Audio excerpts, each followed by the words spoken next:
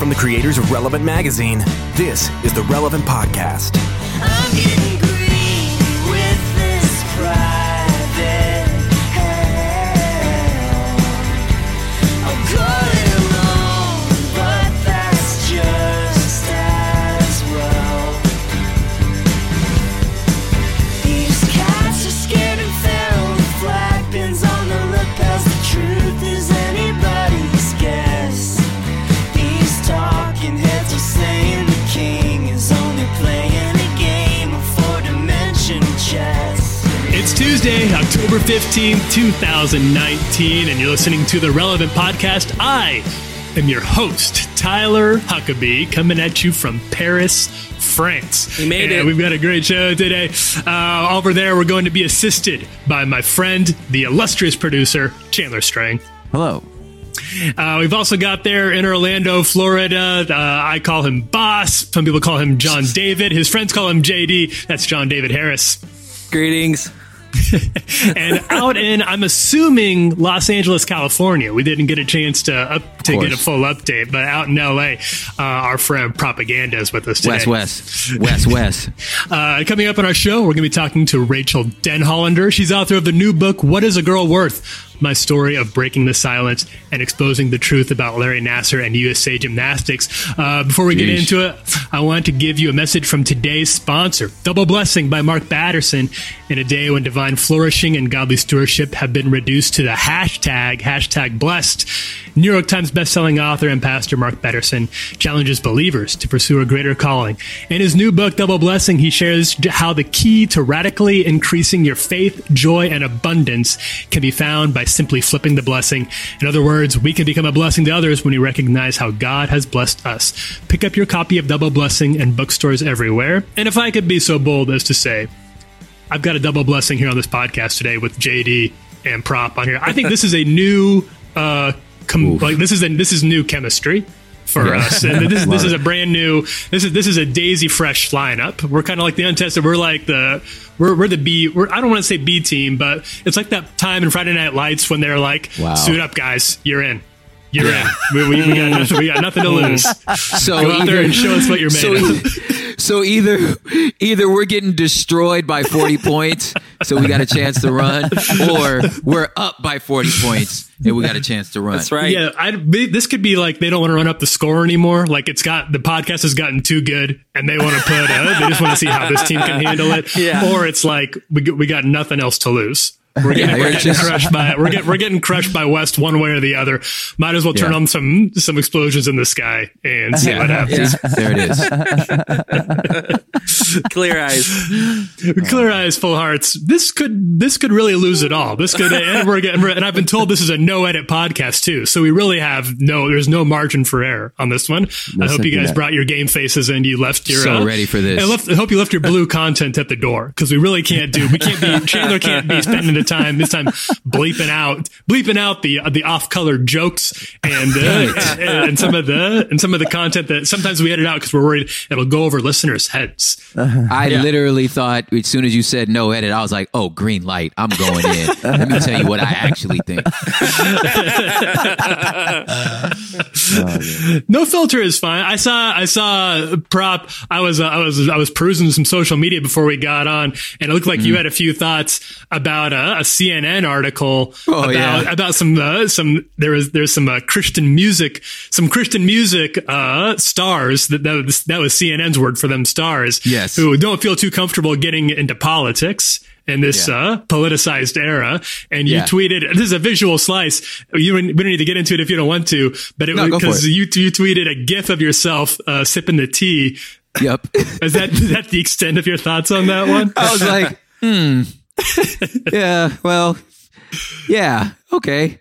You know what I'm saying? It's just, there's so many layers to that. It's like, okay, what constitutes a Christian star? Well, according to CNN, somebody who kind of plays in the lines. And it's not that I disagree with the premise of the article, you know what I'm saying? But it's just the question as to why you've never seen Prop on, any big festival or why I'm not on CCM radio or stuff like that. I'm just like, oh, word, Christian stars? Well, there it is. You know what I'm saying? And just like, and I'm like, I can name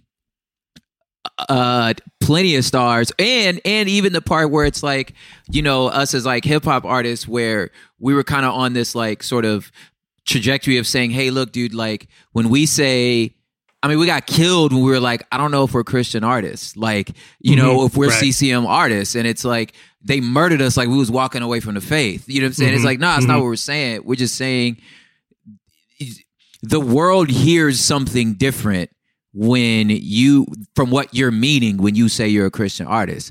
And I'm like, they saying that, and I'm going, look, clearly I'm not that. You know what I'm saying? Like, so when I go, yeah, I mean, this is what I mean when I say, like, yeah, I don't know, man. Like, because there's certain criteria to be able to, like, you know, succeed in a very narrow world that clearly doesn't want me there, you know? And I think that's what, because I read the article and they did quote our friends, Social Club Misfits in there, who are pretty open about the fact that they do, like, they're pretty open about their feelings about the current administration. And I would say they're not huge fans of it. Based on that. And they, you know, Social Club Misfits, they're not playing at the Dove Awards. They're not going to get the invite to the GMAs, because I think there is sort of and it's not just Christian art, but it's definitely pronounced in Christian art. There's a very narrow idea of what sort of content is and isn't allowed. And it isn't necessarily Christian. The word Christian isn't quite the right word for it. Yeah, that's not what's really required. And at the end of the day, there's a subtext that like nobody really want to say, but we're all saying it, is you talking about white people. You are talking about white Christians, which is a very specific. So that was the other part of the T where I was just like, oh, word, Christians? Like, okay, sure. You know what I'm saying? That was the sort of like, because I think that, and I was raised like listening to, I listened to all these guys, to a lot of Christian music when I was a little kid. JD, I know that you did too. Oh, yeah.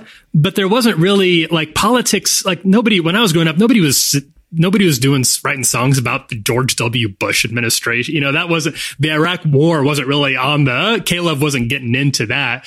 And, and that was a different time, but it really hasn't changed since then. Or if I should say this, if there were Christian artists out there who were talking about it, they were not in my purview whatsoever, but they might have just been kind of on the edges of it. Yeah. Like you guys at Humble Beast are. Yep.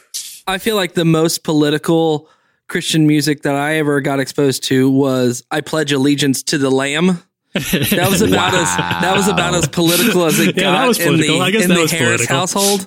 But and that music video too, where they're like all about to be, they're like being collected to be like shot in this futuristic anti-Christian society that had risen up in the end times. And this dad is like telling his kids, like giving them a Bible and being like, no, I'm going to pledge allegiance to the Lamb, as they're like leading him away into this futuristic torture chamber. I would love for someone to do some sort of like, just like expose, but not in a negative way, but just like catch me up as to what is this just like white evangelical obsession with believing they being persecuted? Right. Like, I just don't understand why y'all romanticize that so much. Like, just why are you so obsessed with that? Ain't nobody rounding up Christians. Do you know what I'm saying? I'm like, especially in America, was there a Christian nation ban? You know what I'm saying? Over immigration? Is anybody like, you know what I'm saying? Like, where are y'all getting that? Like, just somebody please, and I'm saying this as a genuine question, where are you getting that? Like, what was the first like fanfic article that came out? Because that's what it really feels like, is like, imagine a world, because this is like the upside down, the idea that Christians are persecuted. This is like completely backwards from it's untethered from reality, but it's an extremely popular like fantasy thing that people love to they're like, you almost want. I'm like, where? And it's like, okay, if we were in China, if we were in Bangladesh, if you know what I'm saying, is this like, are we in the caliphate right now? If we was in the caliphate, I'd be like, make your movies. You know what I'm saying? But like, what is you talking about? And it's and the closest thing to like the creeping enroachment is like somebody was told they couldn't have a cross like on the like in the state house built like a politician, elected politician couldn't do, or if he did do it, and it would be a he. If he did do it, then it would be like you have to also have a menorah, or is it like you have to have like and that is seen as like the height of that's it. See, just like we've been saying all along. Hey, this practicing Muslim man who's been a faithful Muslim, faithful to Islam his whole life, when he gets sworn into office, wants to put his hand on a Quran because it's the holy text of his whole life. All of a sudden, you saying that Christians is persecuted because this man that ain't read a Bible his whole life don't want to swear on a book that don't mean nothing to him. You know what I'm saying? Like, help me. I think all you have to say to just clear the air is just happy holidays. Happy holidays, everyone. Yeah. Happy holidays. Throw that one out there. See what happens. Persecuted. See what happens. See what happens. Oh man. This is what they got. This is what Relevant brought on itself by putting on this squad. You don't bring us around for the easy conversations. Come on now. And we're just getting started. We're like 15. We even got into the content. We are going to take a quick break so you can so cool your jets. We're just getting started. Tap the brakes a little bit. When we come back, slices.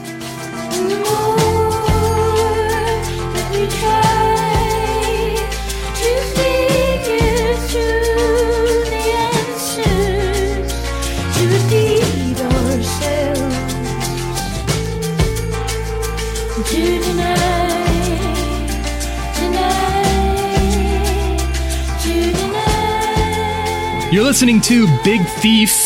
That was Two Hands. At the beginning of the podcast, you heard the Better Oblivion Community Center with Dylan Thomas.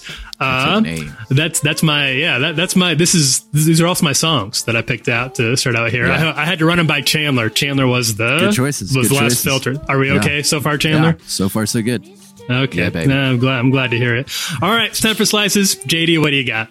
Okay, so scientists in Japan have discovered something. We're already in. Whenever a scientist in Japan discovers something, I always get really excited.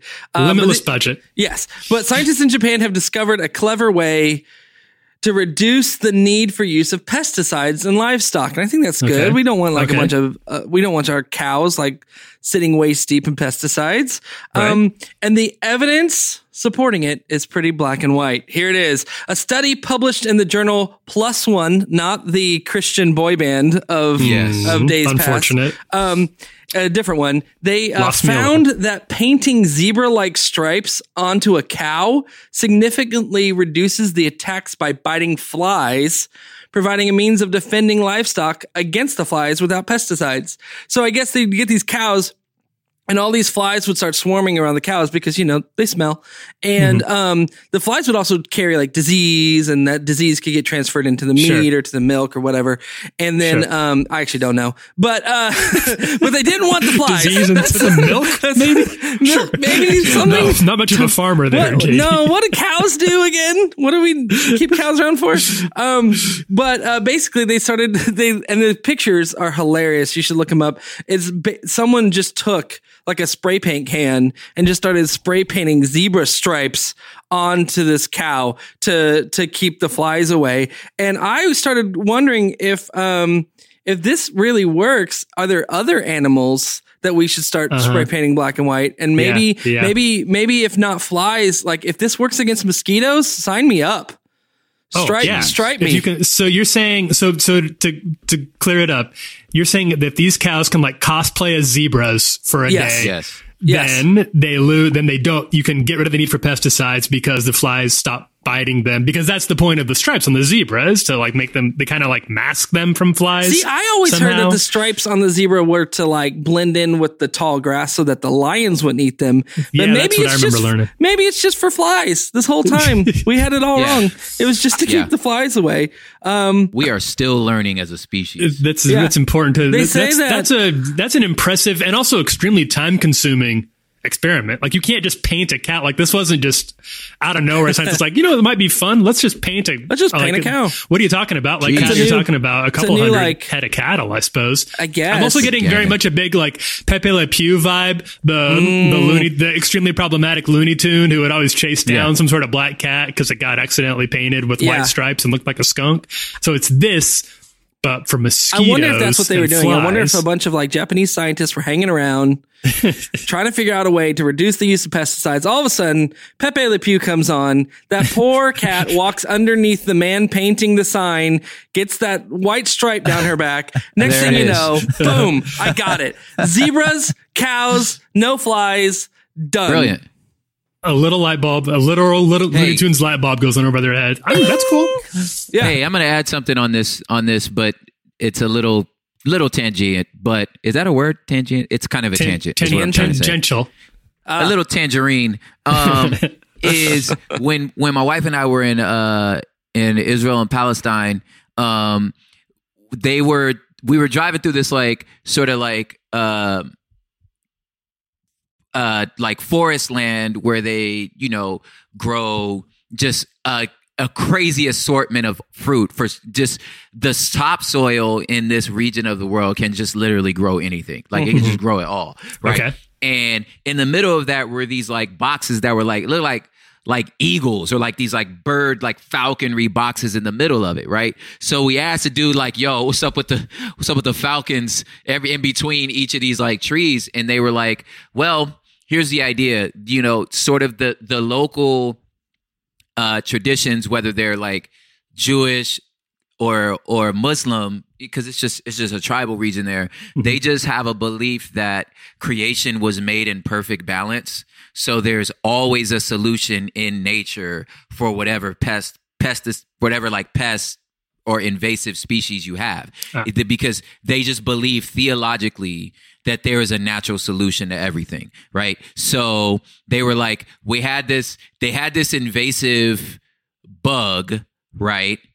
That was like messing with the crops. So they were like, we just have to figure out what animal eats that bug. And then they were like, this particular species of mice eats this, and you think I'm building up to a Looney Tunes cartoon, but that's not the case, right? So they were like, so we just brought in mice to eat those bugs, and then we just brought in the birds to eat the mice, and the system works perfect. They control each other's population, and there's no pesticides on it, and they've been doing this for hundreds and hundreds of years. So that's not tangential at all. That's like exactly what these scientists had to go prove something that's apparently been known in Israel for a long time. In tribal regions forever. But it's just the part that like stuck with me the most was like, it's theological for them. Creation's made in perfect balance. That there's an answer. You just got to find it. I love it. That's great. Yeah. That's actually like that's like really interesting. I forgot that when did you get back from Israel? Pretty recently. I got back, right after the stuff hit the fan for y'all, is when I got back. Yeah. So about a month ago, almost. I was in France when that happened, so I can't take any credit for that. I was. Yeah, you were gone too. I leave, and the whole country falls apart. I was like, the week we impeached the president. And all of that happened that week.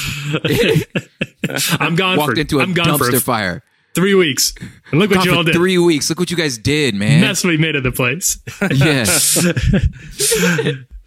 All right. So I brought in true host fashion. I brought 2 slices today that I wanted to talk about. The first one, the first one's pretty easy.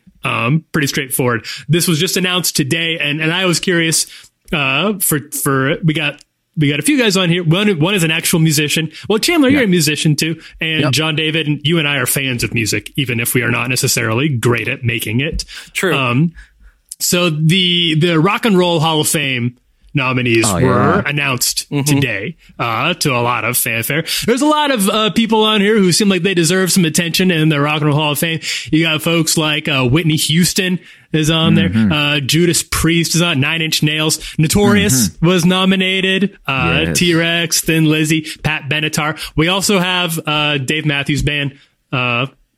somebody had to slip through the cracks. I don't know what kind of vetting process happens here, but Dave got his nomination too. So that's all interesting. We can go back and forth about who deserves to be in or who doesn't deserve to be in. But I've always wondered two things about the Rock and Roll Hall of Fame that I find I find to be real issues. The first one is pretty specific. The Rock and Roll Hall of Fame. Do you guys know where it's at? It's in Ohio, isn't it? It's in Cleveland, Ohio. Huh. Maybe no judgment on the good folks of Cleveland. I have good friends in Cleveland. I've been to Cleveland. One of the best concerts I ever saw in my life was in Cleveland.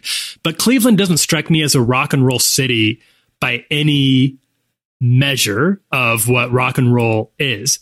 And I don't know what happened or what the story was, but everything about the Rock and Roll Hall of Fame sounds like big and glitzy and rock, and it's cool until you find out that it's in Cleveland. It's like, oh, is that just like a little side what does it look like? Who landed in the Country Music Hall of Fame is in Nashville. That makes a lot of sense. Yeah, it makes a lot of sense. I mean, if there are any other music, like genre music Hall of Fames, I don't know where they're based out of. Cleveland and Nashville.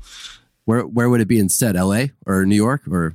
I feel like yeah, either of those, or even like Detroit, even like some place that's got like that, like that kind of like blue collar, I don't know, born in the USA vibe of rock and roll. Cleveland is just like they like baseball. Yeah, from what I understand, they like baseball, and they have the Browns, who have orange helmets, which is very confusing.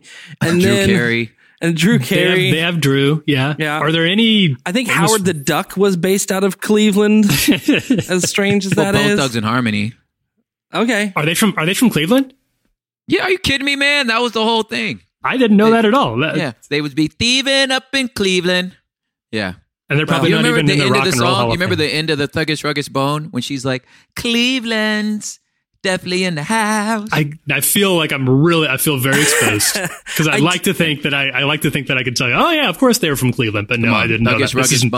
This is news to me. Ohio has the idea of the quintessential heartland of America thing. And so if you're trying to like nail the this is Rock and Roll Hall of Fame, this is the heartbeat of America is rock and roll and our musical angst, then maybe placing it somewhere in the heartland would make sense. But it's still, you're right. It doesn't feel like a rock and roll town to me. It feels a little too buttoned up to me. It feels a little, but that kind of gets at the second part. My second issue with the Rock and Roll Hall of Fame is that there's nothing less rock and roll than like being drafted into some sort of established Hall of Fame, like having a bunch of voters in suits, gather around to be like, who gets in this year? Who are we letting into the cool club? Like, doesn't that go again? Which of these guys grew up listening to whoever, let's just say to the Doobie Brothers, and is like, you know what? I want to be just like them and hopefully someday get whatever they make, some sort of like Madame Tussauds type wax figure in a Hall of Fame in Cleveland. Sorry, Cleveland. I don't mean, and this is not a knock on Cleveland. This is a knock on Halls of Fame in general. I think the best thing you could do for your rock and roll cred, if you got nominated for the Rock and Roll Hall of Fame, is just tell them where to stick their nomination and go back to making music, because that feels way truer to the rock and roll ethos. That feels rock and roll. I feel like it should be some sort of like art installation hotel that's just like trashed, where like, and your reward is you get to go up one stair. Like all the rooms are trashed because that's what the winner gets. You get to go trash a hotel room one more time. That's so when you win, you just get to go and just have a bender and just like trash the hotel. And now that they're inviting hip hop things in, so it's just like we're just gonna have to alter it for just like you throw just some sort of just dope house party or something, like, and that's what we get to do if you're a rapper and you get inducted into the Hall of Fame. Just house party. You know what I'm saying? I think that would be more interesting to visit too, to walk through and like peek into the room that so and so partied in, or just like look at the different thrash this one right. Look at the different levels of destruction and everything. That could be interesting. Plus, especially if it's like a posthumous award, like what Biggie was nominated for, to have like his friends and family, his loved ones go in and trash and like throw a huge party in his name. That would be like a really legendary house party. The Notorious B.I.G. Memorial for his induction into the Rock and Roll Hall of Fame. Yeah. It'd be way better than whatever they're going to do, which is somebody in a tuxedo giving a speech about how much this would have meant to Biggie when it wouldn't have meant anything to him. He would have been like, the what Hall of Fame? So that's barely a slice, but I thought about it, and I thought with as much talent as and as there's been like it's cool that I kind of hope because I'm a big Nine Inch Nails fan. Nine Inch Nails was finally nominated. I feel like maybe Trent could kind of do a little bit of like a little bit of like screw you to the man, a little tongue in cheek. Yeah. I don't know, anti-exception speech kind of thing. If they even give it to him, I don't know if that's going to be the case at all. Trent making that money though, man. I ain't mad at Trent. Anyway. So the second one is a little more on brand for us. And you may have seen this story going around, but we didn't get to talk about it here on the Relevant Podcast. So I wanted to bring it to y'all's attention. I'm sure we're all familiar with the Preachers and Sneakers. Yes. I think we've talked about it a number of times here. It's a very funny account. It's still going strong. I feel like the buzz has kind of dissipated a little bit. Like people got it, but it's still, the critique definitely stands. But there's a new contender on the Preachers and Sneakers game. There's a new challenger has approached for maybe the title of the ultimate preacher sneaker.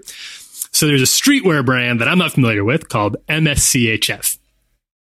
And for $1,425, you can get this pair of sneakers.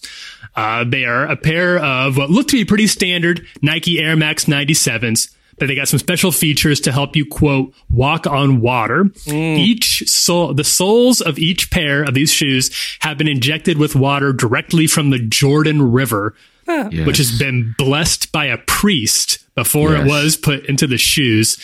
There's also a crucifix that's tied to the sneakers. There's a Bible verse, Matthew 14:25. Is on them as well. That's where Jesus walked on water. And there's a few other just kind of like tacky Christian-y symbols that are present on it. Which I feel like somebody had to see the Preachers and Sneakers thing and be like, kind of like we were talking about with the scientists watching Pepe Le Pew. They're like, we could do something with we this. got this. There's material here. We could. Yeah. And I find that whatever you make of the Preachers and Sneakers account, I know there's been that one's been talked around a lot. I find the recent kind of like hybrid of Christian type stuff with high fashion to be really interesting and really bizarre. And I don't know where it came from. Yeah. Like not just like pastors who wear high fashion stuff, but like bringing actual Christian symbols and making them a part of high fashion items, of which this is just the most explicit example. But it's also, these shoes are $1,400. Like these are very expensive shoes to be tied to that. So I didn't know what you guys thought. I mean, obviously none of us are going to buy that. Well, I don't know about hobbies, so we're not going to buy the shoes. They're reselling for over $2,000. Wow. Over 2,000 now? It says they all sold out within like a couple minutes. And too late, guys. Yep. Too late. Well, the truth is, Audrey Assad has the best take on it ever. Okay. She tweets, I really hope they call these River Jordans. I was like, you win. That's good. Oh, man. I was like, you win. You win. Nailed it. Not only am I late to this slice, Audrey beat me with a way better joke than anything I could have come up with. That is so good. Oh my God. Shout out Audrey, dog. I was like, yo, this is the content I signed up for. This is why I'm here. Because it's too dumb to even get mad at. No. So you gotta laugh at it. And it's like, this is that reply to something this preposterous. This is why you can never delete Twitter. It's because someone's going to give you a gem like that. And you're like, you just captured all of it in that.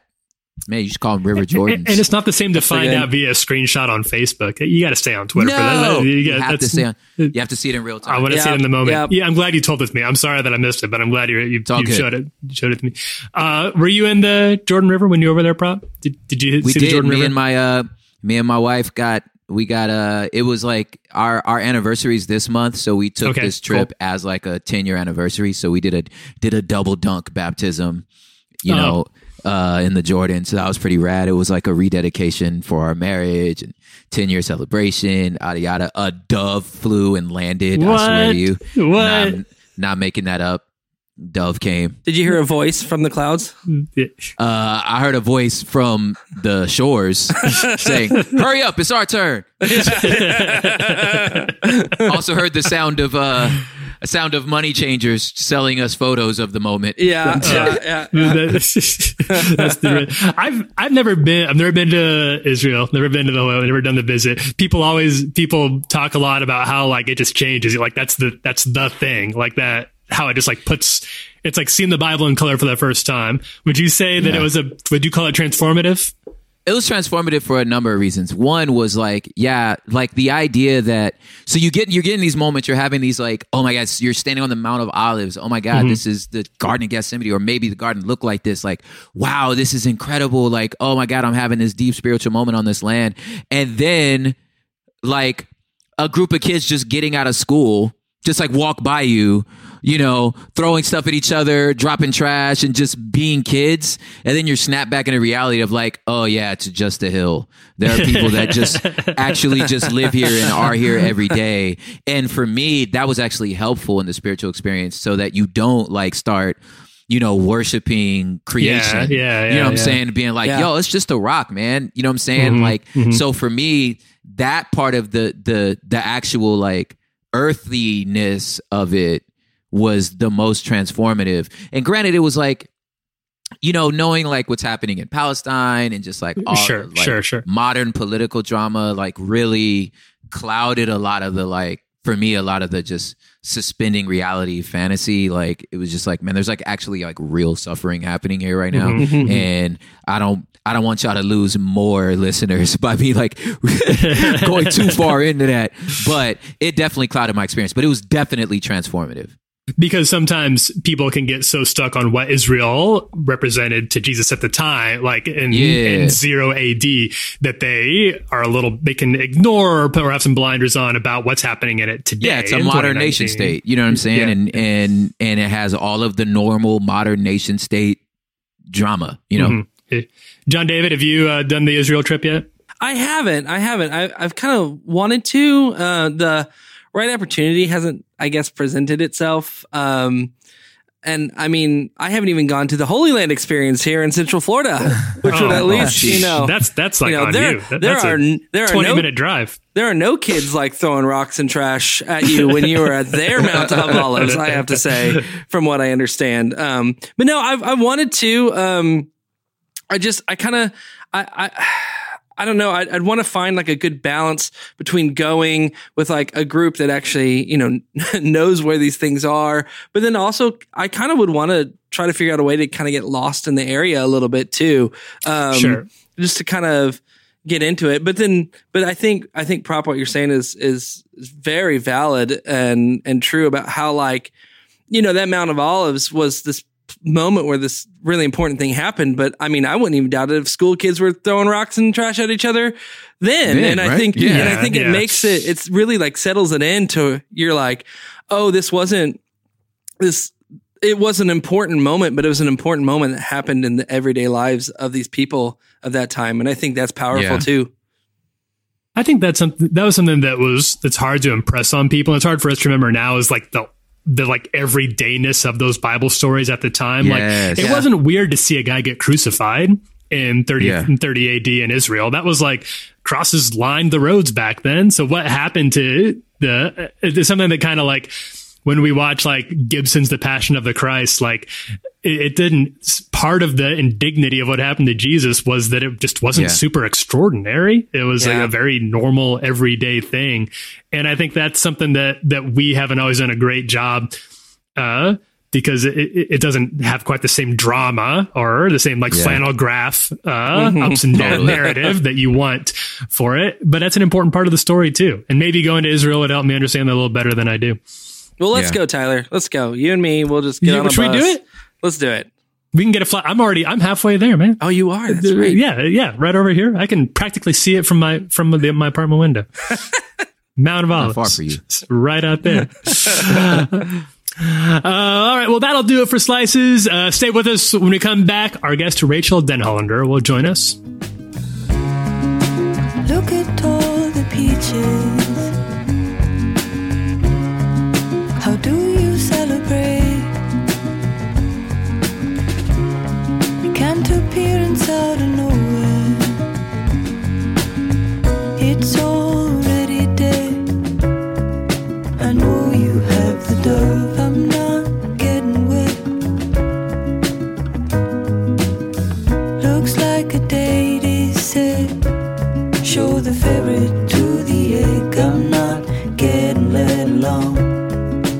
You're listening to Aldous Harding. That song is The Barrel. Rachael Denhollander is an American lawyer and former gymnast, sexual abuse survivor advocate, and author. She was the first woman to publicly accuse Larry Nassar, the former Michigan State University and USA Gymnastics doctor, of sexual assault.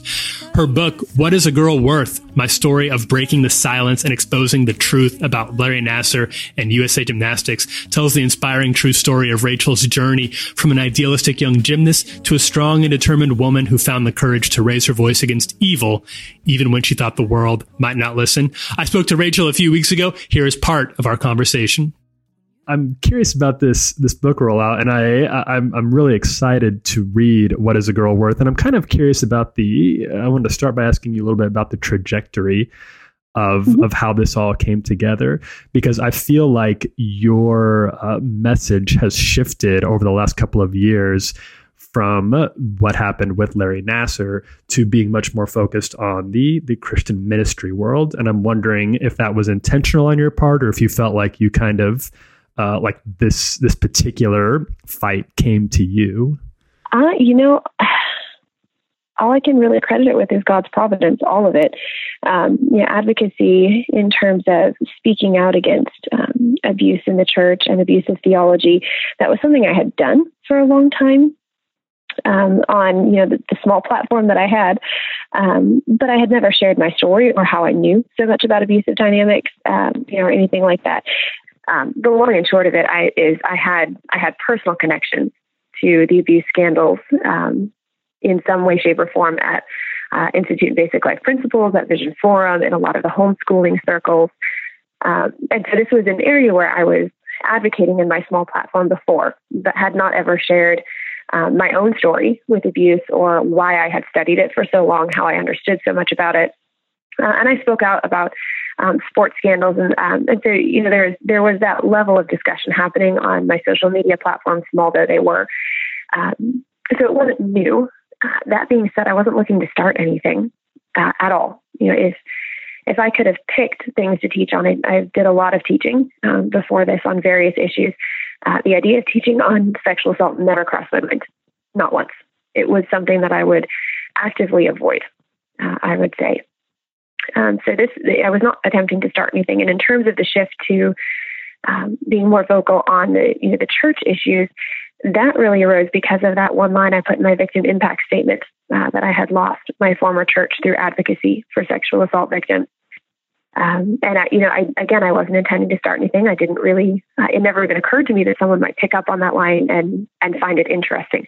I was just instructed to put into my impact statement everything that it cost me to come forward.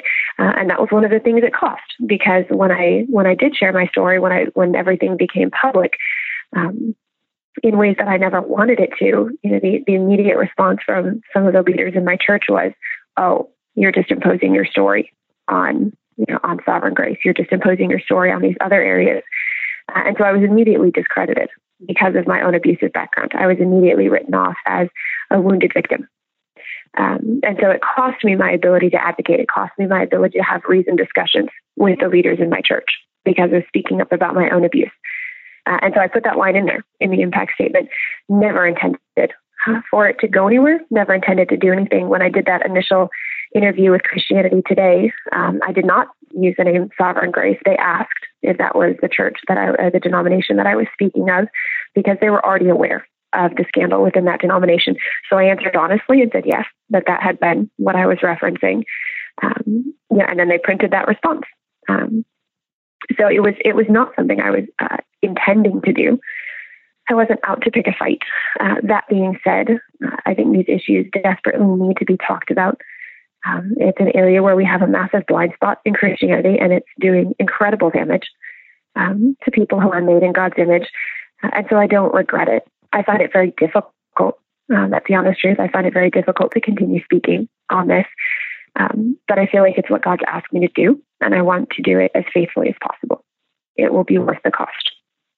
Because of your, you've done, as you said, some advocacy even before your platform increased here. So I'm sure you were aware in some ways of the cost that would come and of some of the things that are said about women like you who come forward and tell their stories.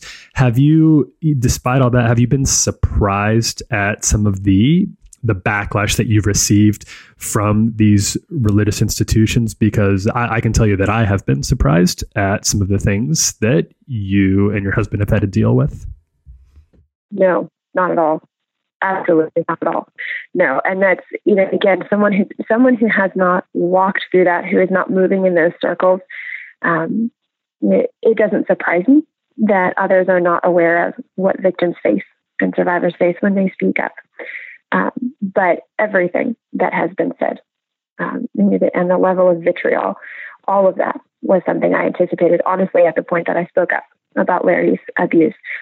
Way back when I spoke up, one of Jacob and I had multiple conversations. Do we tell the church elders why you understand so much about these dynamics?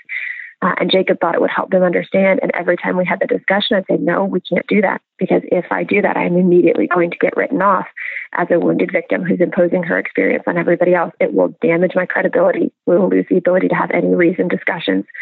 And it will shut everything down. We can't do that. And exactly what I said would happen has happened to a T.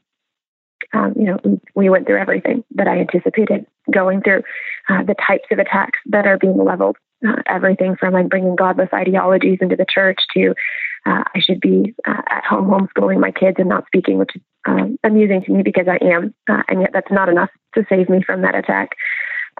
All of that, every bit of it was something I anticipated at the very moment that I sent that email, because sexual assault survivors are always watching. We are always watching to see who's safe and to see how the issue of abuse is treated. And we look at how people treat the issue of abuse, and we know that's what they would think about me. That's what they would say to me. If my abuser were in this community, that's what I would go through. And so we know that because we always watch. So unfortunately, absolutely nothing has been a surprise. I wish I could say it was. What do you credit that to? And there are probably different reasons for different communities. But where do you think this vitriol, what's at the root of it? Why are people, communities, oftentimes men in leadership, why are they so threatened and so angry when sexual abuse survivors tell these stories? I think there are a wide variety of reasons. And there's some overlap. There's some points of commonality between institutions. There's always an aspect of reputation. But by and large, I don't find that to be the driving factor in a church context. And that's actually what makes it so difficult to deal with. In a church context, more often than not, it is a incorrect theology or an imbalanced theology. An incorrect or imbalanced theology of pastoral authority, an incorrect or imbalanced theology of divisiveness and unity, where anyone who speaks up is automatically categorized as divisive or creating disunity in the church. An imbalance in how we understand grace and forgiveness, such that abusers are not turned over to authorities or are allowed back in the church in unwise circumstances that gives them the ability to continue abusing or continue harassing or harming the victims they have in that church. There is often an imbalance in our understanding of how far a pastor's authority goes, or even an imbalance in how we articulate the idea of the sufficiency of Scripture. My husband and I go to 1689 Reformed Baptist Church, so we are very firm on the sufficiency of Scripture. But we also recognize that there are areas where we need to get education because Scripture simply doesn't spell out every single detail. Scripture doesn't have the federal rules of evidence in it. Scripture doesn't have what we understand about how our neurologic systems process trauma and how memories are retrieved after someone has been abused. And so we could benefit from wise teaching in a lot of areas. And, obviously you hold that up to the plumb line of Scripture because Scripture is the ultimate authority. But Scripture is not the only thing we ever look at in any context. Scientists study other aspects of science and historians study things other than Scripture. And in the same way, when you are ministering to victims of trauma, you study aspects that are found in good and solid sources. But oftentimes Christian churches don't view it that way. And so it leads them to not be educated on dynamics of abuse. It leads them to not be educated on how predators operate, how victims respond. to not be able to see warning signs, and to not understand how to respond when those things are happening in their church. But because the root of most of the imbalance in church is found in improper or imbalanced theology, it makes it very difficult to deal with. Because what happens is when you speak up against these, about these churches or against what's taking place in Christianity, the immediate response is you're attacking the gospel. You want to see the church destroyed. You're bringing down a godly man. You're creating division. You're creating disunity. And churches actually clamp down harder. They circle the wagons more because they honestly believe they are being persecuted for righteousness' sake, and that you are coming at them with godless ideologies. And that makes it very difficult to change because secular institutions who are motivated primarily by money and reputation, you can apply enough outside pressure. If you're lucky, you can apply enough outside pressure that it motivates them to do it better the next time because they don't want to be, they don't want to be sued. They don't want to have to pay damages to victims. They don't want to lose their reputation. They don't want to lose their credibility. But churches don't work like that. Most of the time, they honestly believe they are being persecuted for the gospel, and so they buckle down harder. And that makes it very difficult to change the tone of what's happening in the church today. That was Rachael Denhollander. Her book, What is a Girl Worth, is out now.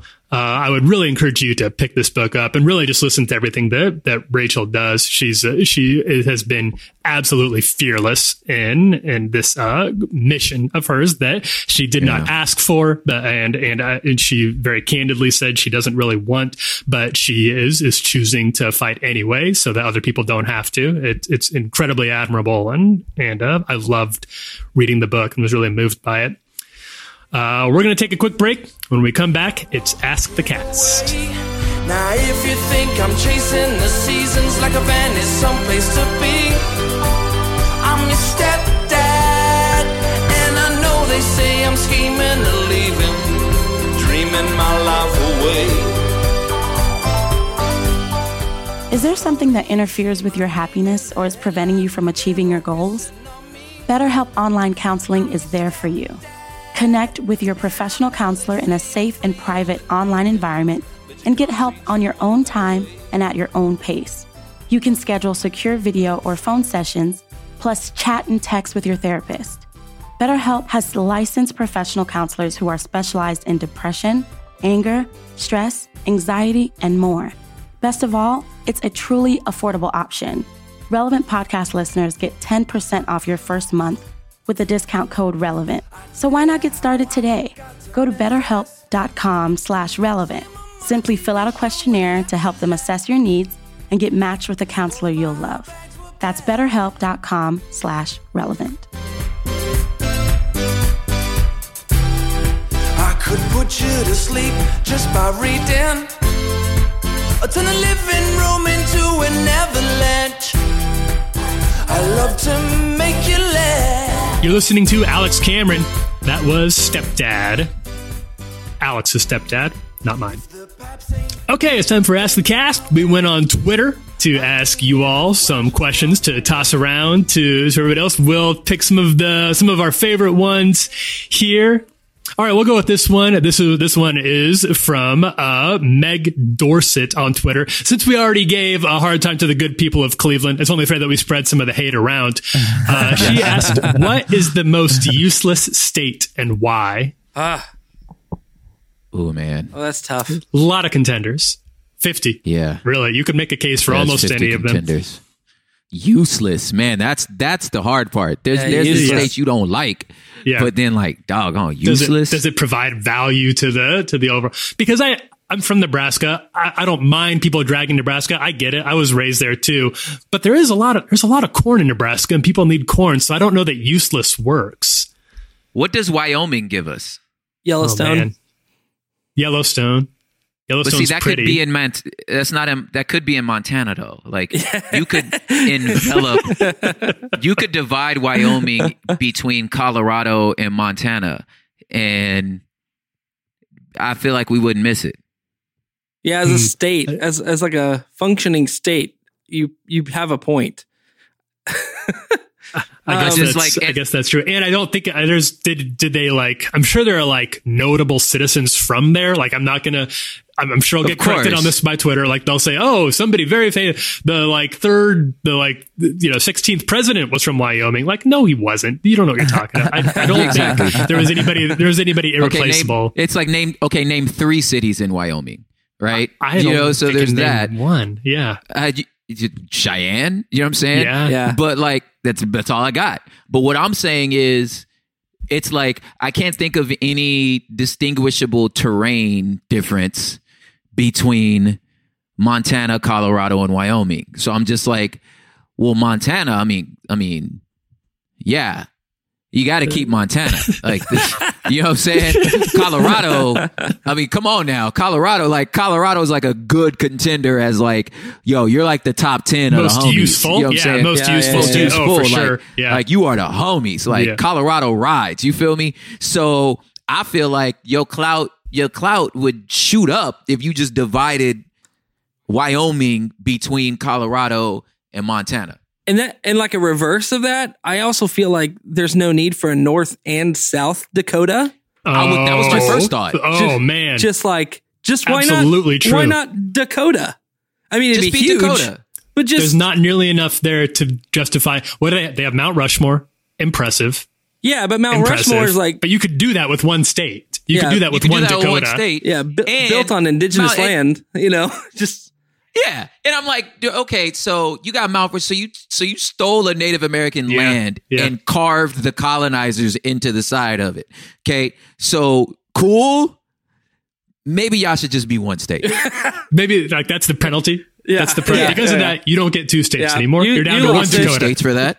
Yeah. All right. I think that's fine. All right. Is this the wokest relevant pod y'all ever had? We're never being asked. None of us are. I might be asked to leave the company. We'll go a little bit lighter for the next one to give people a breather, but we're going to be back. Katie Hobby asked, would you rather go on a free 1-day trip to space or to the bottom of the ocean? Space. I pick space. All day long. Space. I don't know. What about space? I don't want to do either of those things. Oh, I don't know. Well, space. So I've always been fascinated with like space travel and stuff, because I'm a nerd. But just like you could, in theory, look out a window and like see the planet and see all the stuff. If you're at the bottom of the ocean, you can't see nothing. There's nothing. There's no light. There's nothing. You're not gonna. The thing is, it's a 1-day trip. You're not going to get that far in space. Yeah, that's true. Yeah, it's a 1-day trip. And we need some parameters here. Like, what do we mean? Outer space is big. Are we just going to go, like, spin around North America? Yeah, you're just going to shoot up and then turn back down. Yeah. Don't get me wrong. There's no way you cannot minimize that experience. Right. I just feel like if you go to the bottom of the ocean, the amount of things you could see in a day... No, I disagree. There's probably species. Yeah, you have this. There's species. I'm positive, and I mean this. This is a fact. We have yet to explore the depths of the ocean. True. There are species on this planet we still don't know. I agree. I think kind of epic. But I also think traveling to the bottom of the ocean takes. I think you are overestimating the time it takes to get to space versus the time it takes to get to the bottom of the ocean, because you have to like go through compressions and like there's different levels that you go through. It'd like take you a long time to get down to the bottom. Hey, you try to tell me prep to be off the planet is shorter. Well, like even when you decompress, you have to wait. I do want to know. I think for the purposes of this question, I think we need to establish like 24 hours starts when you arrive at the destination. Okay, that's fair. So when you're in outer space, that's a tough one. You've got 24 hours, and then you come back down, or bottom of the ocean, whichever. I think I would do. You got zero gravity in space. Bottom of the ocean kind of scares me, man. Bottom of the ocean freaks me out. They're both scary. I was like, how is that less scary than space? Well, space. I don't think you're going to run into like evil aliens in a day trip to space. You could you need at run least into 3 evil days giant to do squid that. in a day at the bottom of the ocean. You could implode. How about that? Well, yeah, I guess that's true. Like a gravity type, Sandra Bullock type situation where everything goes. Yeah, I guess that's true. Okay. All right. Well, they both have risks. I think you have more risks. Epic. All right. Last one.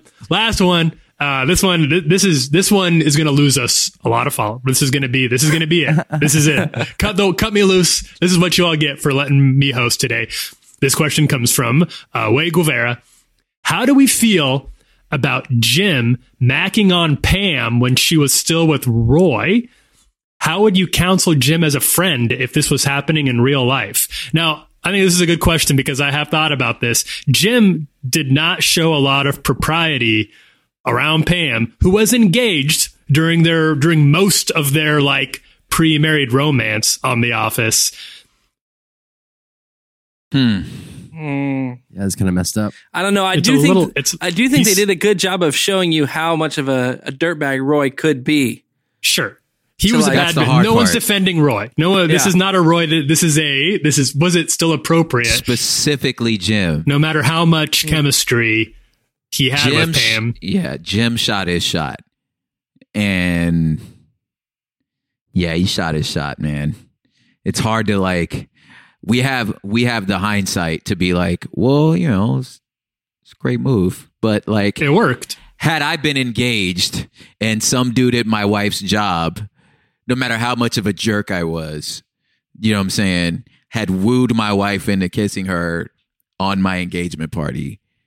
That's a bad move. And then Roy's made out to be the bad guy when he like storms into the office wanting to hit Jim. But that is like without condoning violence, that is an understandable reaction. It's a very understandable to the circumstances. I think I have to take, I don't like to say I'm taking Roy's side here, but I do think there is a standard that Jim didn't live up to. And I like Jim.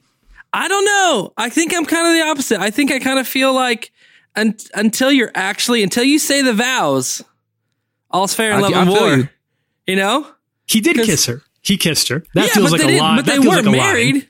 They weren't married. There's some truth there, man. You're right. There's some truth there. It's like, you know what, dude? I'm going to shoot my shot. You can swat it. You know what I'm saying? Yeah. Oh, yeah. Man. I don't know, man. If We're you're getting secure, into some Me Too stuff here. It's like it's some dangerous water, you know? Yeah, I feel like... Yeah. This is like office place romances aside, like the wisdom of doing that aside, which is debatable. I still think I appreciate the like idea of like, you know what, go for it. If he had been like maybe a little more forthcoming about it, like a little more forthright, instead of like the just will they for so long, just kind of say like, you know what, I don't think Roy's right for you. But I really like you a lot. And if you feel the same way, then maybe we should give this a shot. I don't think there's anything wrong, because the most you can say right there is like, no, you can't say that. What are you talking about? Yeah, had he just like, look, here's my shot. I'm going to lay it on the line. I am madly in love with you. I want to kiss you. I don't want you to marry Roy. I've thought about you my whole life. You know what I'm saying? Like, lay it out like that rather than just like putting the moves on her. You know what I'm saying? Yeah. And then if she's like, yeah, you know, I'm feeling this, you know what I'm saying? It's like, it's like, look, he didn't cross the line. Everybody won, you know? All right. With that, that'll do it for Ask the Cast. Well, many thanks to Mark Batterson for sponsoring the show. His book, Double Blessing, is out from Penguin Random House. Thank you, too, to BetterHelp. Also, thanks to Rachael Denhollander for joining us. Her book, What is a Girl Worth, is available anywhere books are sold. I also want to say thanks to our friend Propaganda. Prop, good to see you again, man. Man, thanks for showing up. I appreciate that. It was nice to see you. Best life. And I appreciate everybody for listening to us today. Jesse will be back next time. But in the meantime, this was a fun one, guys. Thanks for showing up. Lots of good conversations that only might get us fired. And I appreciate all of that as well. Make sure you hit us up on iTunes. We're on iTunes. If you like Relevant Podcasts, help spread the word. Subscribe to the show on Apple Podcasts. Give us a 5-star review, please. We don't need 4-star reviews. We don't need 1-star reviews. They're not funny. But while you're there, make sure to check out the Relevant Daily podcast. That's 10 minutes, 5 days a week. The stories you need to know today at the intersection of faith and culture. That's brought to you by me, yours truly. Search for Relevant Daily or click on our author name to see the other shows on our network. And with that, we'll wrap it up. I'm Tyler Huckabee. I'm John David Harris. I'm Chandler String. I'm Propaganda. We'll see you all next time. Thanks for joining us, everyone. Game of 4-dimension chess.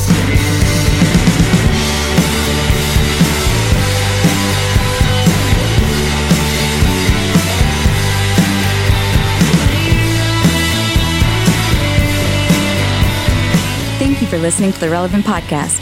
If you like what you heard, be sure to leave us a review on iTunes.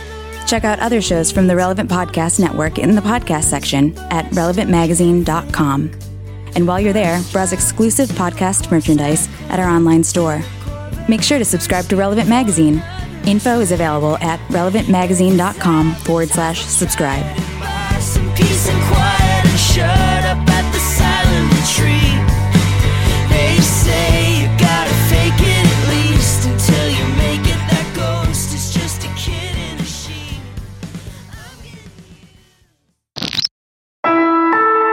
Relevant Podcast Network.